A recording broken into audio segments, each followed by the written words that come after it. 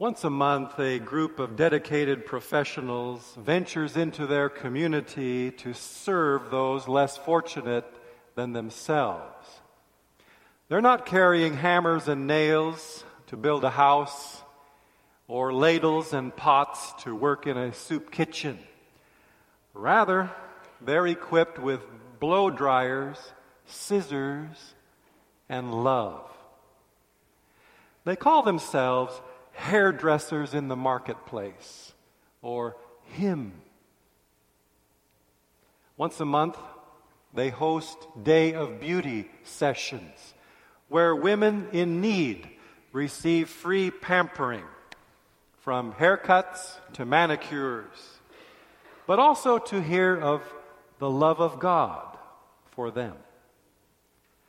Him goes to nursing homes, homeless shelters, and facilities for the mentally handicapped to provide free haircuts and communicate the love and value to those whom they serve.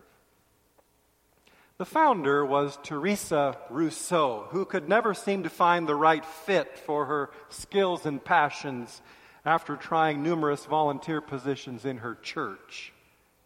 And for a while, she wrestled with God and asked him, "Why did you give me a talent that is so much about vanity? How can I serve you?"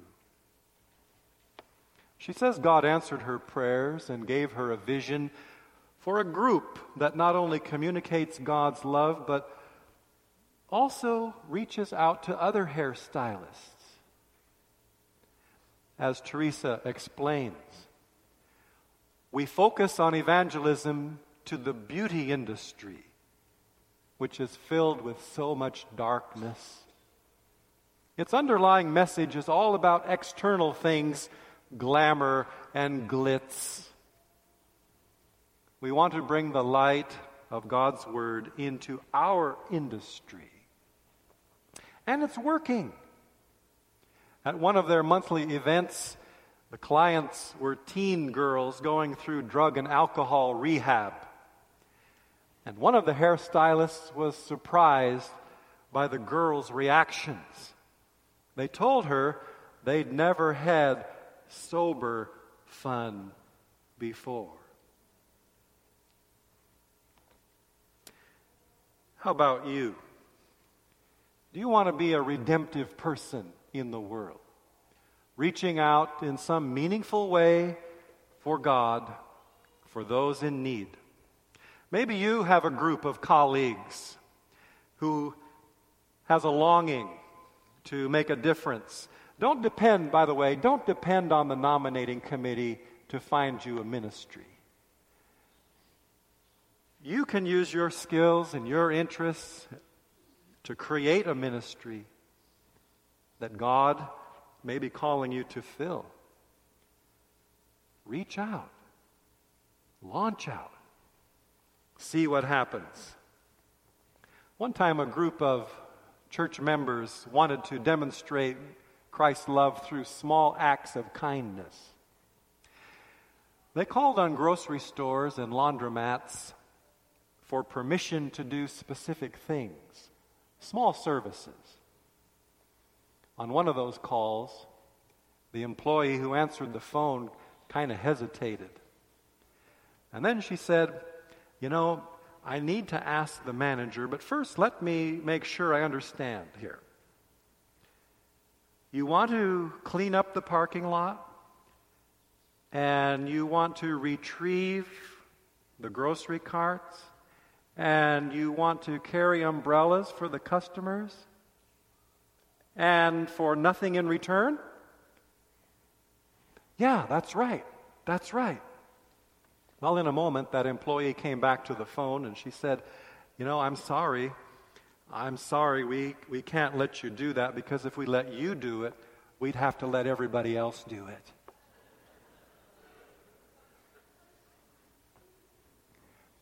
Is that what you call help not wanted?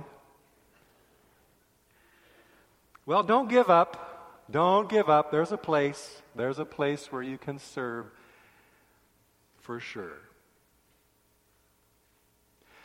In our Bible passage for today, we hear the apostles' comments about being a redemptive person, about reaching out to different categories of people. He was one himself. If you're visiting us today, we are actually in a year-long series from the book of 1 Corinthians. And Pastor Jeff is away this weekend, but he assigned me a passage in chapter 9 of 1 Corinthians, starting at verse 19 and following. So if you want to have your Bible open, you can just follow along. That will be our teaching passage for today. We know that in all of his relationships and interactions with others, Paul was redemptive. That was the purpose of his life. And notice how he puts it. Starting at 1 Corinthians chapter 9 and verse 19. He says, "For though I am free from all men, I have made myself a servant to all, that I might win the more." Now, by calling himself a free man, he was declaring his apostolic right to be free from human control. He was not employed by the church. He did not report to an executive committee. He was not part of an organization of preachers vying to bring in the most converts. There was no administrative attachment to any other person. And yet he chooses to live by one strategy alone: to be a servant to all. Now there's a true minister for you. He does the Lord's work without pay. No one is paying him. He worked as a tent maker to cover his expenses. He was self-supporting. He was free from all men, independently mostly, and yet a servant to all, but accountable to God. He goes on describing his life as a servant, as a redemptive person. Verse 20. "And to the Jews I became a Jew, that I might win Jews.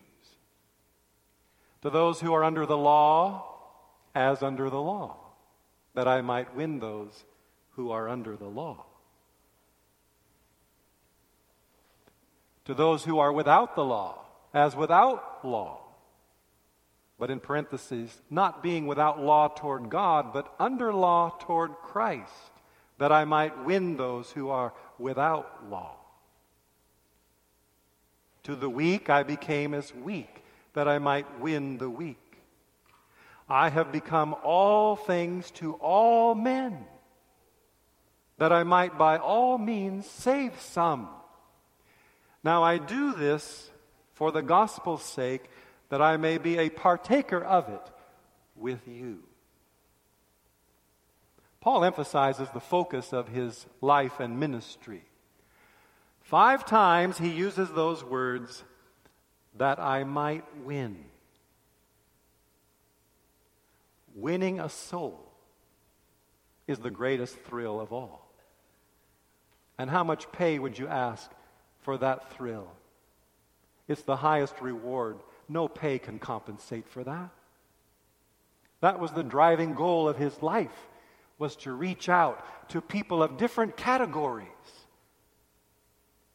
to reach out wisely and carefully and tactfully.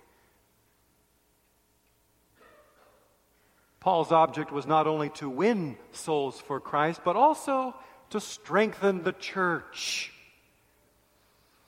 His words were addressed to the Corinthian church as loving instruction.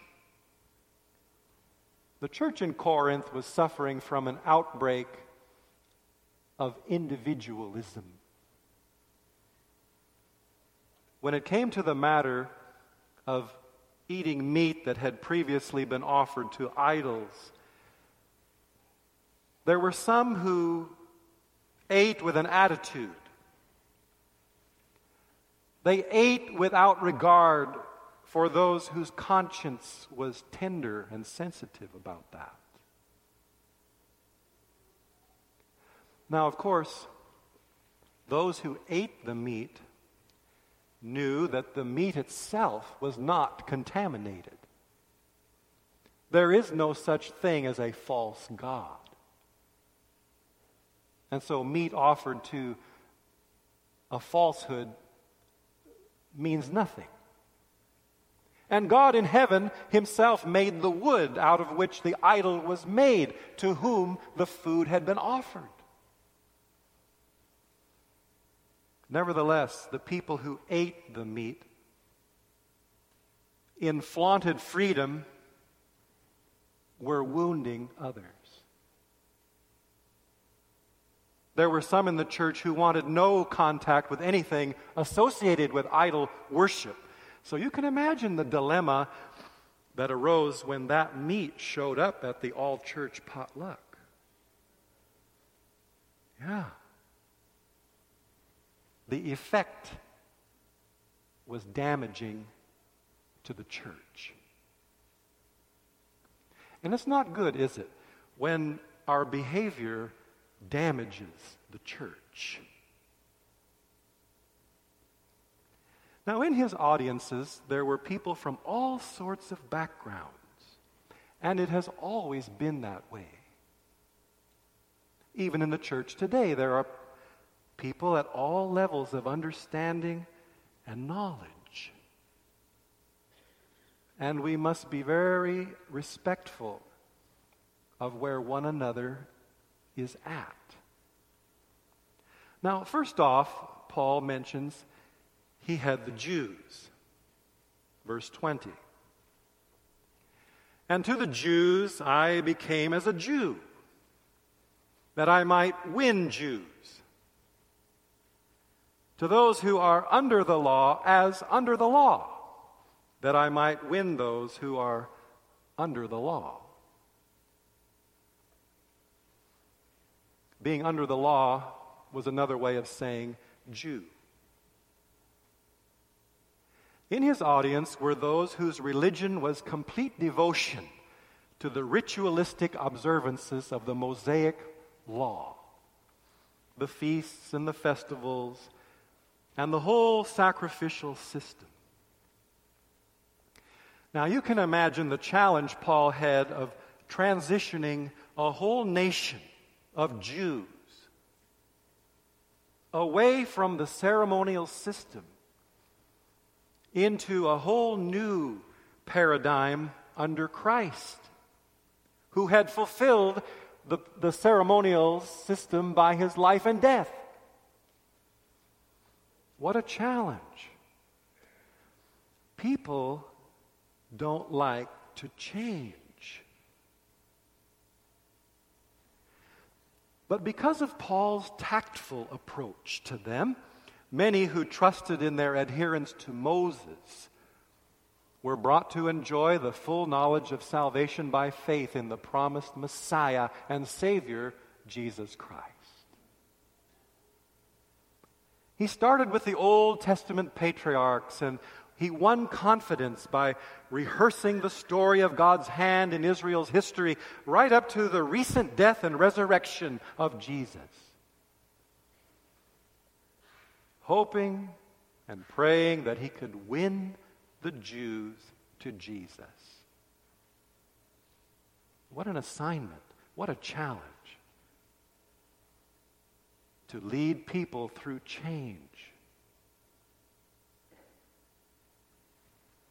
Now, under his preaching were also many Gentiles. Verse 21. To those who are without law, those are the Gentiles. To those who are without law, as without law, not being without law toward God, but under law toward Christ, that I might win those who are without law. Now he's referring to the Gentiles in his audiences. And there were many of them, of course. Among the Gentiles, he preached the keeping of God's law, but not the keeping of the ceremonial law. It had been abolished by Christ on the cross, since he was its fulfillment. Yet, the moral law remains. Even though he associated with non-believers, Paul never violated the moral law. Yet, he explained to them that Jesus is our Passover lamb.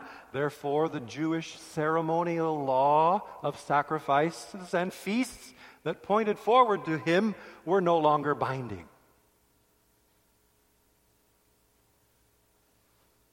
So he had that challenge to explain the gospel to the Gentiles, those without law. And under his ministry, there's another category. These were the new converts, or we'll call them the spiritually immature or the weak.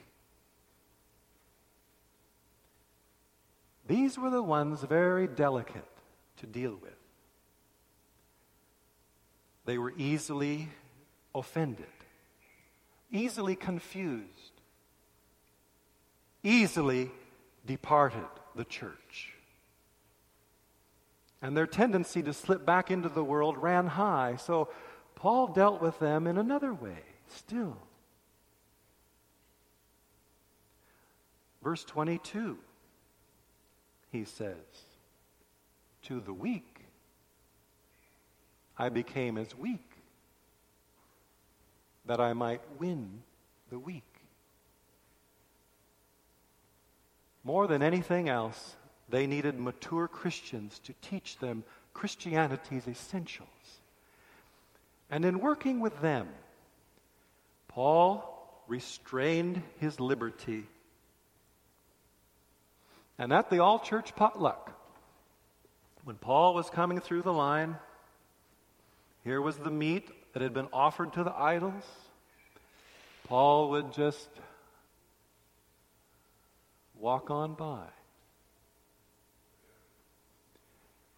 In their presence, he would not partake of the meat that had been offered to the idols in order to avoid the risk of damaging their newfound faith in Christ.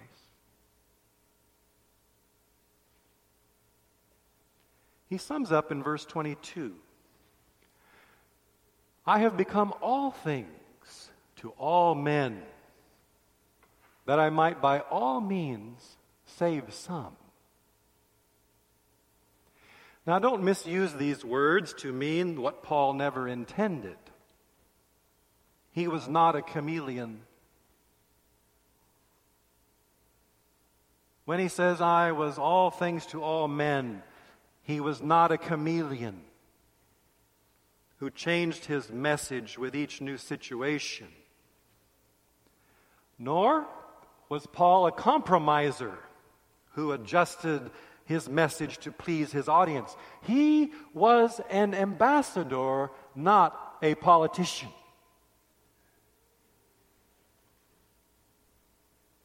And by the way, it's worth mentioning that Jesus followed the same approach with people. To the high-born, sophisticated Jew, Nicodemus, Jesus talked about being born again. But then when he talked to the Samaritan woman, there he spoke to her about living water.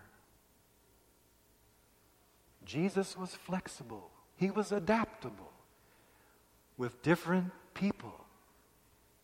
And Paul followed his worthy example. Neither Jesus nor Paul had an inflexible evangelistic formula that was used in every situation, with every category of individual. It takes tact to have contact. A redemptive person tries to build bridges, not walls. In reality, Paul's life was very consistent because his overriding purpose never changed, which was to win people to Christ. Though his method was adaptable, his object was always the same: to win souls to Christ. Now, how seriously did Paul expect us to take his words thus far? And what about today? Every speaker knows that a good illustration clarifies the point he is making. And as Paul continues in the passage, he now moves into an illustration to apply what he has said. He talks to us about an example from the sports arena to emphasize the seriousness of redemptive living. Verse 24. Do you not know that those who run in a race all run, but one receives the prize? Run in such a way that you may obtain it. And everyone who competes for the prize is temperate in all things. Now they do it to obtain a perishable crown, but we for an imperishable crown. Therefore I run thus, not with uncertainty. Thus I fight, not as one who beats the air, but I discipline my body and bring it into subjection, lest when I have preached to others, I myself should become disqualified.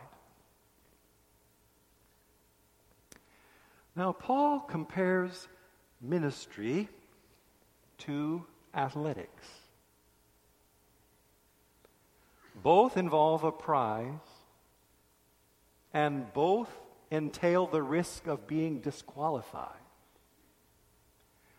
Have you ever participated in a sport when someone blew a whistle and you were out?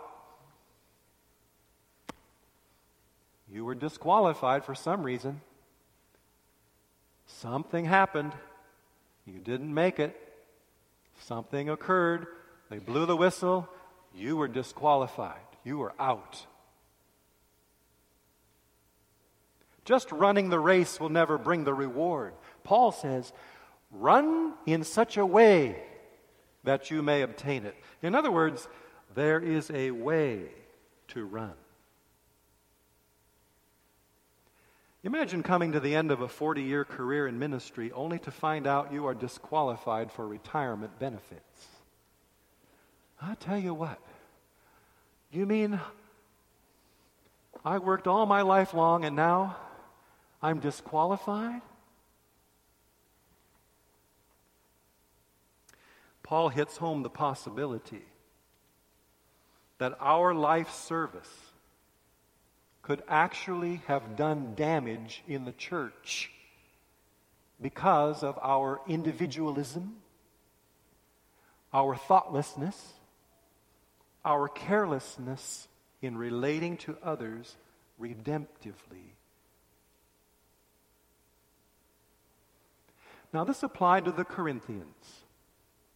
They were careless in their attitudes toward weaker brothers and sisters. And these verses were meant to give the Corinthian believers pause vis-a-vis their conduct toward those who were weak in their conscience about the meat offered to idols.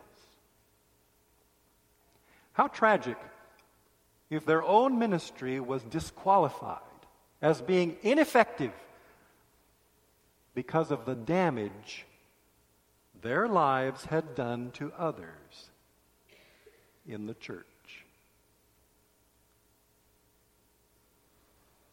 That should give us pause as well to how we relate to others.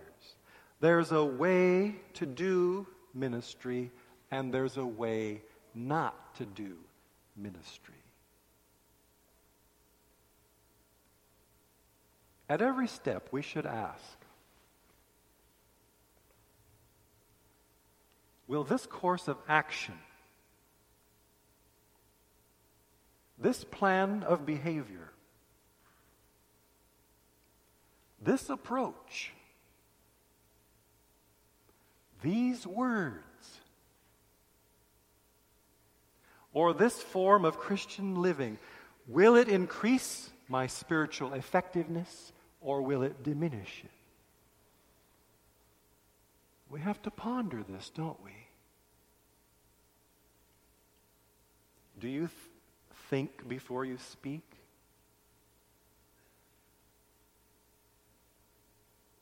Do you think before you act? I know I blunder many times, but we need to be more serious. We do not want to hear from God that what we've done disqualifies us.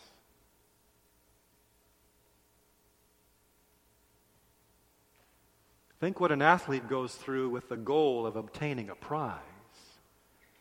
Think of it. How an athlete concentrates during those long hours of training. There's a strict diet, there's abstinence from alcohol, and there's exercise sessions that are almost masochistic. They're so serious. And all of this to achieve a perishable crown. A crown that wilts, or a crown that tarnishes with age and time. Likewise, the one who is redemptive. Paul says, the one who is redemptive in this world also should concentrate on winning a crown, not one of fading celery leaves, but of immortality and peace and joy and happiness in the kingdom of glory.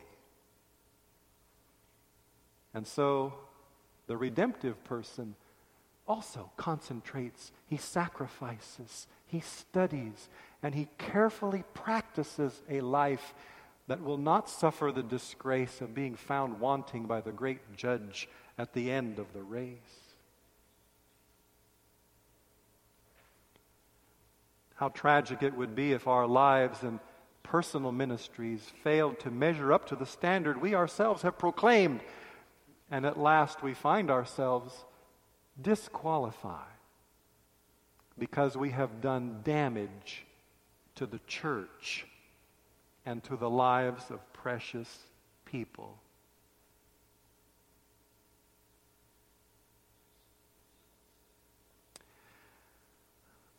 Well, that concludes the teaching part of this passage. I think we got Paul's intent in what he was saying. And now let me just pull together these verses in 3 summary statements. Number 1, it comes out of the passage. It just kind of bubbles up. You know, these things bubble up. Number 1, redemptive people are servants. Paul said, though I am free and belong to no man, I make myself a servant to all.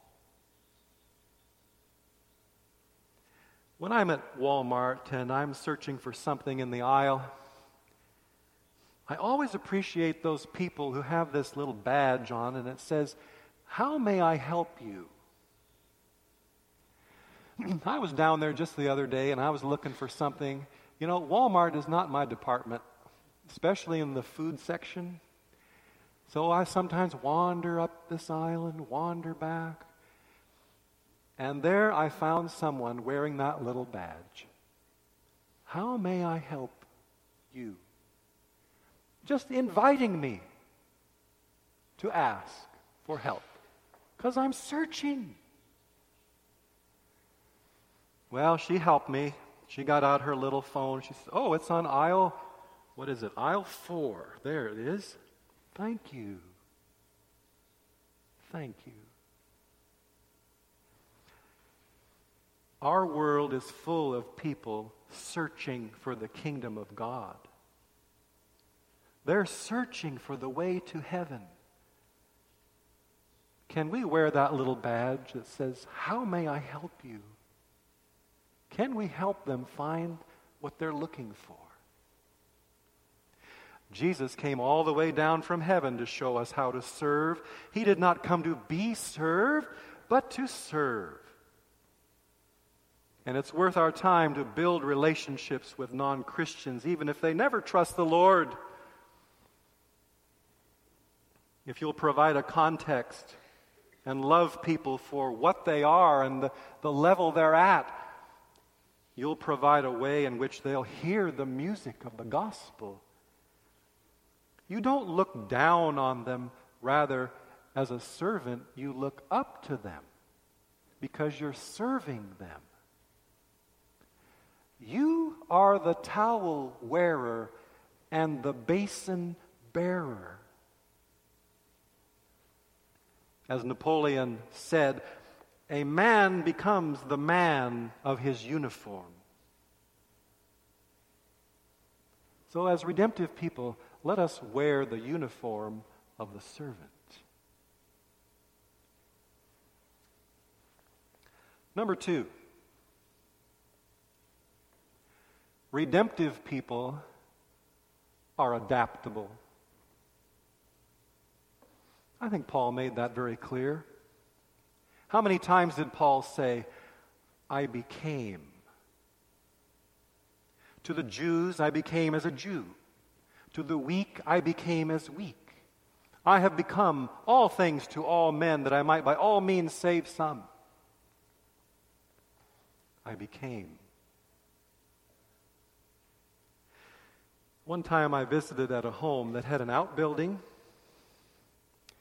and inside, just one large room, very nice, floor to ceiling on all 4 walls, antlers. The man was a hunter. These were his prizes. I mean, 4 walls, antlers. Do you know what we talked about out there? Guess. For a whole hour, I became a deer hunter. Even though I've never fired a shot. Well, I had a BB gun when I was a kid. You want to win a deer hunter? You talk about deer hunting. And if I take an interest in his world, he might take an interest in my world. We all have different size comfort zones. It is said of some Christians that they suffer from hardening of the categories. They have no ability to penetrate into the non-Christian community because people are of different categories. That was the challenge Paul held out to the Corinthians. We're all different categories. Again, Jesus is our model, and when he came to earth, you know the kind of places he visited. He went to places where the likes of beer cans and poker chips would be found because he was willing to associate with people who were searching for something better. And that's where he found them. Let us be redemptive people who are adaptable.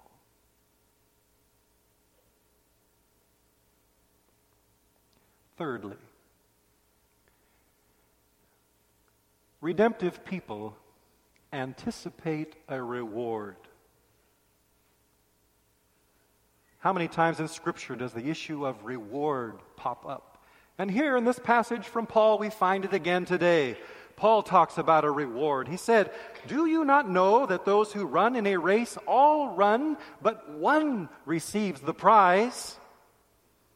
Run in such a way that you may obtain it."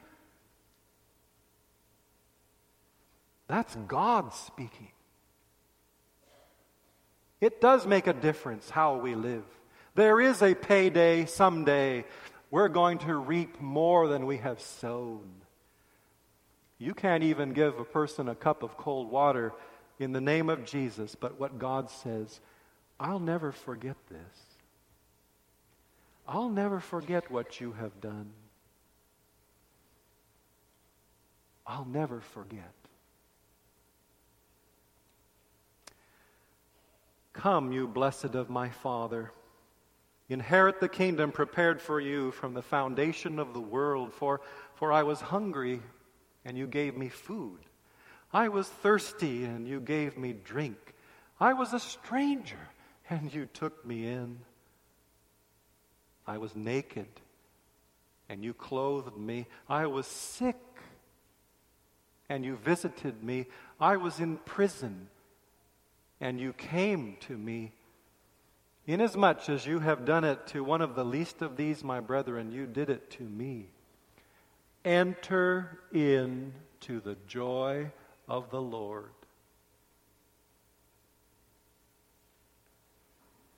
May each of us hear those wonderful words, which our Lord will say one day to his people who have lived faithfully and redemptively for the saving of many souls.